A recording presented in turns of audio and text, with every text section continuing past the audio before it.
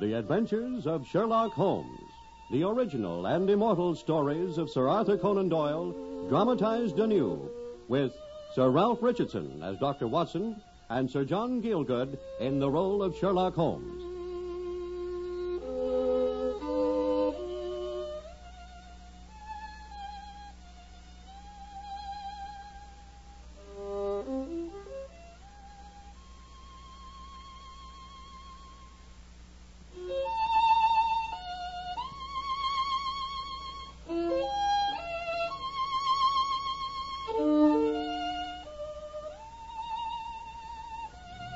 I think I remember the 6 Napoleons, mainly because it was such a triumph for my friend Sherlock Holmes. The one time when his old rival Lestrade of Scotland Yard unashamedly spoke his praise. It hadn't always been like that, of course. In the early days, Lestrade had more than once been inclined to jeer at my friend's original methods. But by the time of this particular adventure, he'd lost some of his old enmity. He'd taken to looking in the evening at Baker Street and talking about old times and generally keeping Holmes up to date in everything that was going on at police headquarters. But this particular evening, as Holmes improvised on his violin, Lestrade fell curiously silent and puffed thoughtfully at his cigar for a moment or two.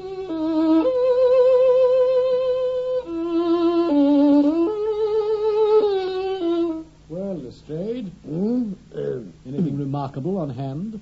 Oh, no. Nothing in particular, you know, Mr. Holmes. Oh, just so. Then hadn't you better tell me all about it? Oh, well, I suppose there's no use denying it. Except that it's such a peculiar business. I'd hardly wanted to bother you with it, Mr. Holmes. In fact, it's really more in the doctor's line than ours, I suppose. Oh, really? What? Some illness of some kind? Mental illness. Madness at the very least. And a queer kind of madness at that. Really? Now, you wouldn't think there was anyone living in this day and age who must hate old Napoleon so much that he smashes to bits any image of him he can lay hands on. A hatred of Napoleon? Well, that's a very curious obsession, certainly. Yes. Hardly in my line, by the sound of it. Watson, I defer to you. Thank you. Yes, but the only thing is, of course... Well, what, Lestrade? You're still chewing, you know.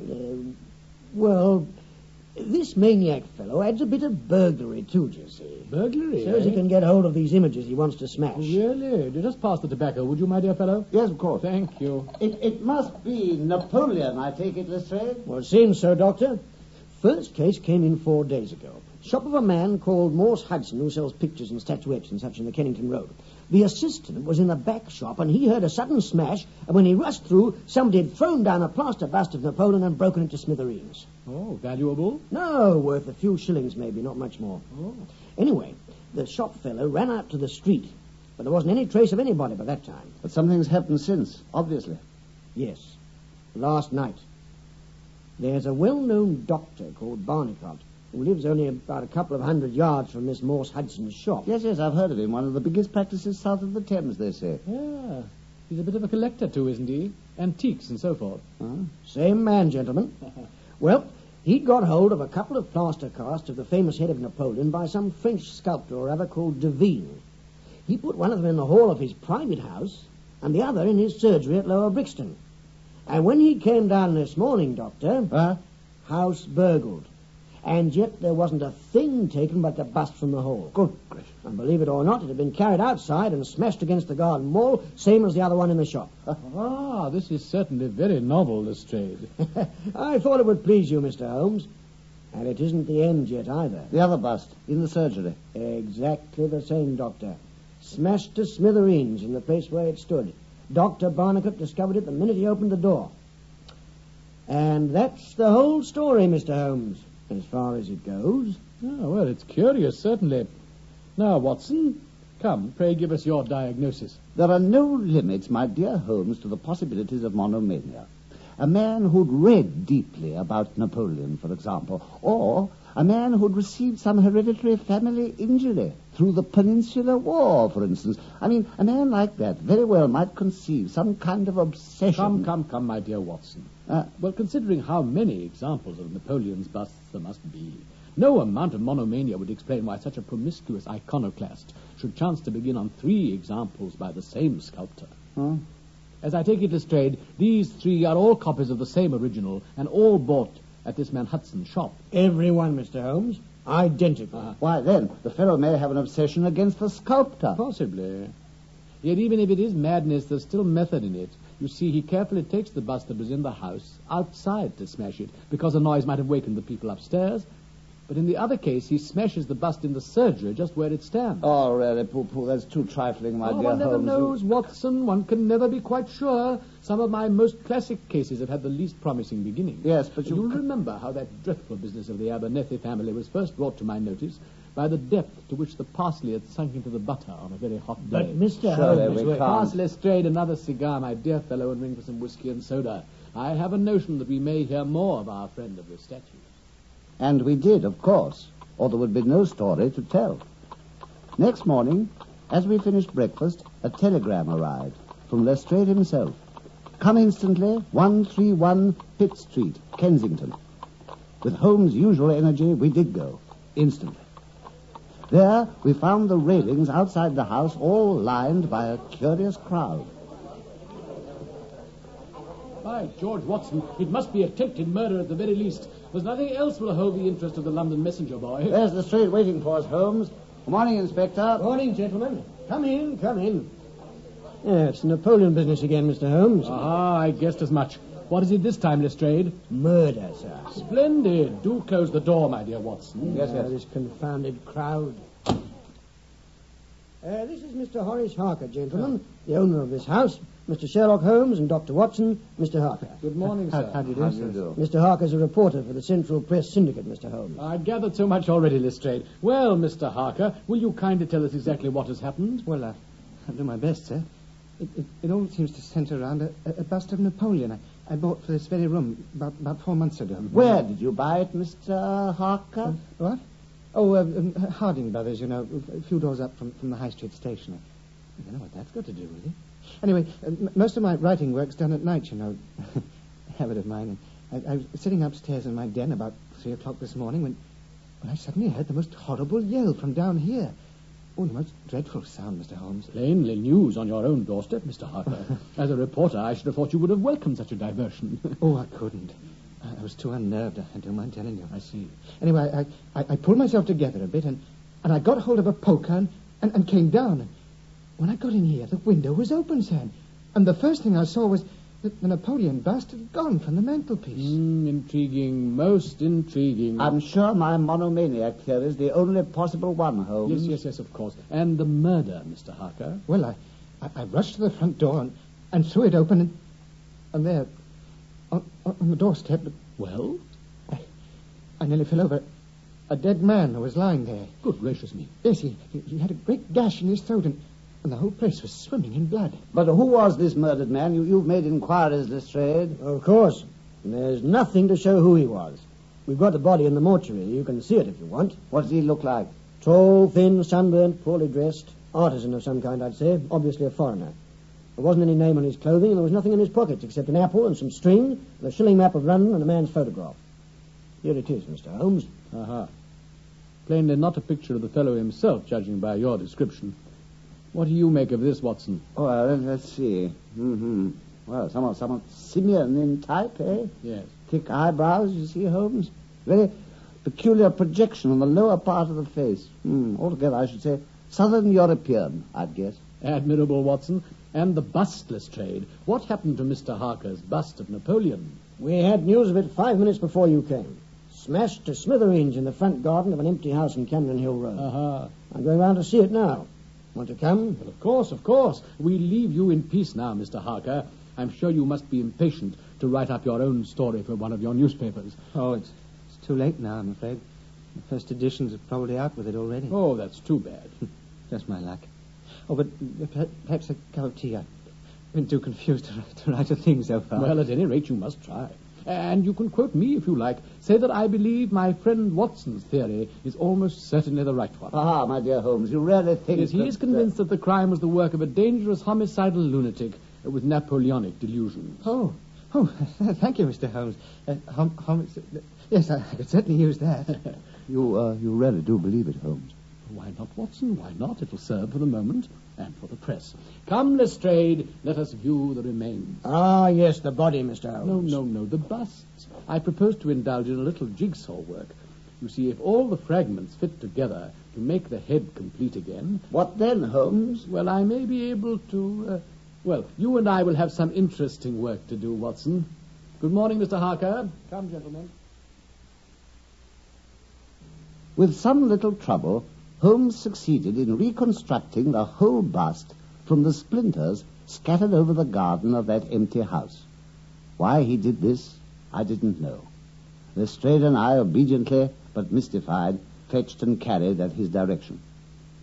Holmes' face was enigmatic as he and I next drove to the premises of Morse Hudson, the supplier of the first 3 busts that had been broken. From him, we learnt the name of the original manufacturers of the articles, Messrs. Gelder and Company of Stepney. In rapid succession, we drove through the fringe of fashionable London, theatrical London, literary London, commercial London, and finally, maritime London, where the tenement houses swelter and reek with the outcasts of Europe. There, in a side street, we found the statuette factory, and we learnt from the proprietor...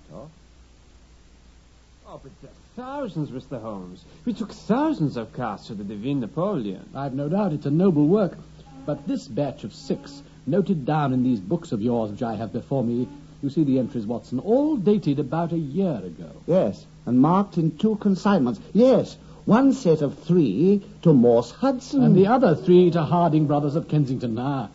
Who does the casting work on these statuettes of yours, Mr. Gilder? Usually Italians, Mr. Holmes. We find they work well. And you recognize this particular Italian, this obvious Italian? Watson, pray show him the photograph that Lestrade gave us. Yes. Here it is. The rascal. Beppo. Beppo, indeed.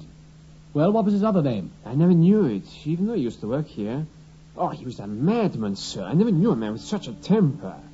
He knifed another Italian in the street one day, and then he came running into the works with the police on his heels, and they arrested him in this very workroom. Well, and what sentence did he get? The man he attacked lived, and so he got off with a year. I must be out by now, of course. If you wanted to know where he is, we have a cousin of his here who could tell you. No, not a word to the cousin, I beg of you. No? The matter's most important, Mr. Gilder. Indeed, the further I go with it, the more important it seems to grow.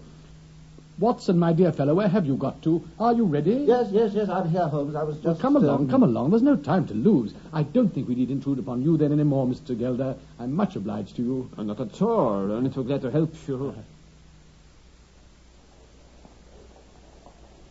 We have one more visit to make, Watson, to Harding Brothers back in Kensington, then luncheon, I suggest, and a telegram to Lestrade to come to Baker Street this evening, and then, Watson... and then, Holmes? Yeah, well, that invaluable army revolver of yours may once more be pressed into service, old friend. Indeed? We have some dangerous work ahead of us, if I'm not mistaken.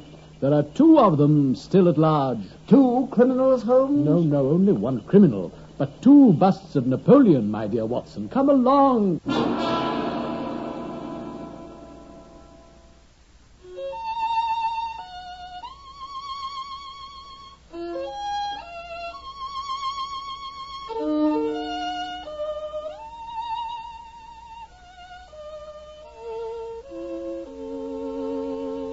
And so, as always, I had to be content.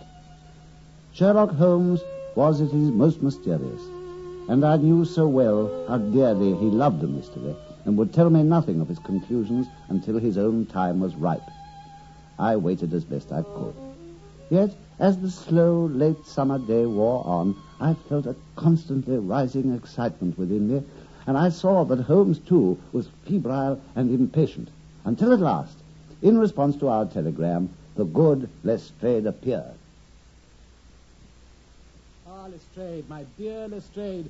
You weren't busy, I hope. Busy, Mr. Holmes? I'm always busy. It's our motto at the Yard. Of course. You'll be happy to hear, by the way, that I've solved our mystery. What? You have? Of course. We have our methods, too, you know. I've identified the dead man. My dear Lestrade. Oh, yes, Doctor. We've an inspector who makes a speciality of Saffron Hill and the Italian quarter. He knew our corpse the minute he set eyes on him. His name was Pietro Venucci. From Naples he was, and he was one of the most notorious cutthroats in London. Venucci, the last link. He was connected with the old secret society of the Mafia, you see, and it's perfectly clear that he must have broken the rules in some way, so this fellow of the photograph is sent to kill him, or even perhaps the other way round. You know how fiendish they are in these vendetta things. At any rate, one is shadowing the other. There's a scuffle outside Harker's house, and in the struggle, Venucci gets his death wound. How's that, Mr. Holmes? Perfect. I confess it seems to hang together admirably. Except, of course, for Napoleon. The busts are only a coincidence. We're on the murderer's trail, of course, as I expect you are too from your wire. So all we need to do is to make our way to the Italian quarter, where I've no doubt we'll be able to find him. No, my dear fellow, Chiswick. Chiswick's a highly respectable residential district. And therefore the most likely neighborhood for spectacular happenings. If you've ever trusted me before, my dear Lestrade, trust me now. I'll promise to go with you tomorrow to the Italian quarter if I fail you. Now, for your part, come with Watson and me tonight to Chiswick. Is that a bargain? Well, I take you on trust, Mr. Holmes. You do very wisely. You'll have dinner with us first, Lestrade. Oh, now, that's very nice. Have you ordered the four-wheeler, Watson? For 11, to take us over to be on the other side of Hammersmith Bridge. Good. And you have the address, of course, the one we got from the fellow at Harding Brothers. Yes. Laburnum Lodge, Laburnum Vale, Chiswick. Admirable. You never fail me, Watson. Oh, would you pass me my hunting crop there, Lestrade? This it? Yeah, thank you. The handle is weighted with lead, a most useful weapon, as I've proved before. Now, let us address ourselves to the important process of nutrition. It may be a long time before we eat again.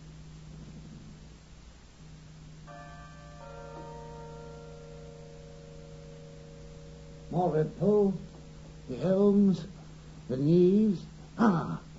Laburnum Lodge. Well, Holmes, here we are. Excellent.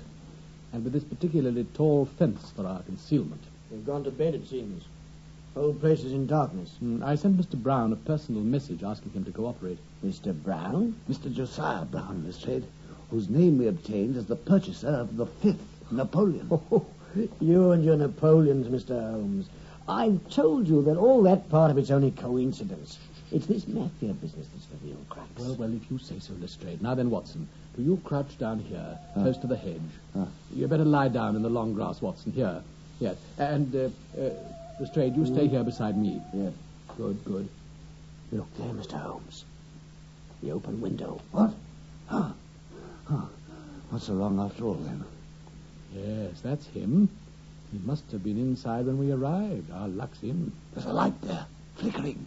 Do you see? Yes, we've got him. And in respectable Chiswick, too, Lestrade. He's climbing out. Oh, thank heaven for the moonlight. Look, he's carrying something white under his arm. The 5th Napoleon. No, wait, Lestrade. Wait, man. Let's see what he does. He's coming closer, do you see? He stopped there, by the street lamp. Holmes, I do believe he's going to... Exactly. Smashed to smithereens like all the others. And while he's busy examining it, Lestrade... On him! Watson, after me! Let me go! What do you want with that? Let me... I'm checking with the window, All right, Holmes, I got him. Watch out, Lestrade, he's got a knife. No, you don't, my beauty, huh? Take the other wrist, Doctor. There, that's better. He's safe enough now, I reckon. What's your name, my man? Won't speak, eh? His name's Beppo, Lestrade. At least if I follow Holmes right. Holmes, didn't you say that? Oh, good heavens, where is he? Holmes! All right, Watson, I'm over here with the bust. Well, Lestrade, you've got him then. For my own part, I've been attending to our friend the good Napoleon, but with no good result so far, I fear. It seems the final secret still eludes us. Upon my soul, Mr. Holmes, you beat me, you do really. Still harping on about these statues. Yes, I'm almost one of Watson's monomaniacs on the subject, Lestrade. Oh, will you please take the prisoner to Bow Street now, Lestrade? And if you'll kindly come round to Baker Street at about 6 o'clock tomorrow evening, I think I shall then be able to show you that even now you've not grasped the entire meaning of this affair. Come, Watson, come, back to Baker Street in our four-wheeler. What time is it, Watson? 6 o'clock, Holmes. And here comes our man, dead on time. Lestrade, good evening to you. Good evening, good evening. Well, Mr. Holmes, you were right, of course. Of course. I mean about the fellow Beppo. I've been able to check everything. Other name unknown. Pretty celebrated as a ne'er-do-well in the Italian colony. Temper of the fiend. Used to be a successful sculptor, but fell in evil ways. Watson, that's the street bell, I believe. Ah, yes, and I hear footsteps on the staircase. Would you prepare to receive our visitor? Certainly, Holmes, certainly. Ah, good evening, sir. Mr. Sandiford of Reading, I suppose. Yes, sir. Mr. Sherlock Holmes is expecting me. I had a letter from him by special messenger. Yes, come in, Mr. Sandiford. This is Mr. Holmes here. Good evening, sir. Let me take your bag. Carefully, I beg you, my dear Watson. That bag contains the whole object of our search. That's right, isn't it, Mr. Sandiford? Well, if you mean the Napoleon bust, yes, it does, sir. It beats me how you knew I had one. Well, we had your name from Mr. Harding of Harding Brothers, Mr. Sandiford. He told us that they'd sold you their last copy, and they gave us your address. Yes, quite so. Now then, sir, do you agree to my terms as I set them out in my letter? Well, you said you'd be prepared to pay me £10 for it. £10 it is, Mr. Sandford. Oh, I'm an honest man, Mr. Holmes. Of course, the money attracts me, but I think you ought to know I only paid 15 shillings for it. I've named my price, Mr. Sandiford, and I intend to stick to it. There you are, sir. £10. Yes, and in return I shall only ask you to sign this paper in the presence of these witnesses. It's simply to say that you transfer all possible rights you ever had in the purchase to me. Thank you so much. Good evening, Mr. Sandiford. The landlady downstairs will show you out. Oh, I'm much obliged to you, I'm sure, Mr. Holmes. Good evening, gentlemen. Good evening. Now, Watson, now, Lestrade, the bust on the table there, and my celebrated loaded hunting crop in my hand, and so... Holmes! Great heavens, sir. Holmes, what are you doing? You see? There, the perfect hiding place. That's what I was looking for when I fitted the other bust together in the garden. See, that fragment that was the Emperor's ear, embedded like a plum in a pudding? Let me introduce you, gentlemen, to the famous Black Pearl of the Borgias. Nothing less. What? Well, bravo, Holmes. Bravo, sir. Bless my soul. Bravo indeed. Thank you, gentlemen, thank you. But what made you link it all together, Holmes? Elementary, my dear Watson. You'll remember, Lestrade, that at the time when the pearl disappeared, some suspicion fell on the princess's maid, who was an Italian girl named... Venucci. Of course. Lucrezia Venucci. It was believed that she had a brother in London who worked with her as a jewel thief. The fellow who was murdered 2 nights ago. As you say, Watson. I then recollected that the pearl had disappeared just 2 days before the arrest of the man Beppo for some crime of violence. The police were after him. He had the pearl in his possession. He may have stolen it from Venucci, or he may even have been Venucci's confederate. At any event, before the police arrived, he hid it in the only place he could think of in the moment. One of the wet plaster casts of the Napoleon head, which were at that moment being moulded in the factory. And he's been in prison for a year. Just so. And when he came out, he found from his cousin in the factory where that consignment of that day's Napoleons had gone, and somehow or other traced the address of each purchaser. But how did he run across Venucci again? We'll never know that, Lestrade, unless he decides to talk. I take it that they may have quarreled if they were confederates, or that Venucci was out for revenge if Beppo had stolen the gem from him. At any rate, he also got on the trail. They met outside Harker's house. There was a scuffle, and behold your murder, Lestrade. And you knew the pearl must be in the Sandiford bust, Holmes. Well, naturally, when I saw last night that it wasn't in the 5th one at Laburnham Lodge. I wrote to Mr. Sandiford, as you know, bought the pearl in your presence from the owner for £10, and there it lies in all its glory. Well, I've seen you handle a good many cases, Mr. Holmes, but I don't know that I ever knew a more workmanlike one than that. We're not jealous of you at the Scotland Yard. Oh, no, sir. We're very proud of you. And if you come down tomorrow, there's not a man, from the oldest inspector to the youngest constable, who wouldn't be glad to shake you by the hand. Thank you, Lestrade. Thank you.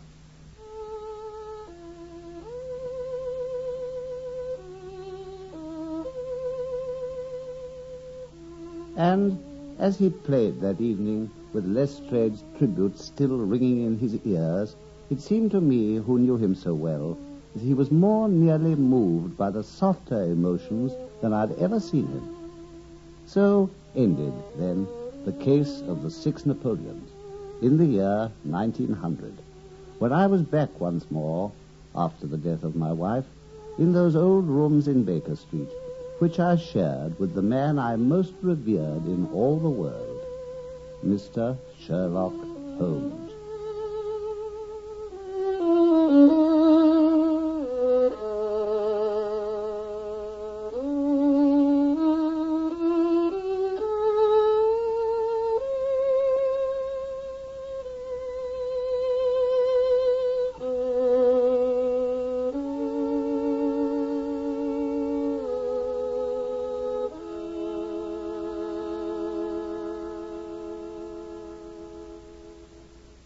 The Adventures of Sherlock Holmes, based on the original stories of Sir Arthur Conan Doyle, have been dramatized anew with original music composed by Sidney Torch. Sir Ralph Richardson played the part of Dr. Watson, and Sir John Gielgud that of Sherlock Holmes. The program was produced by Harry Allen Towers.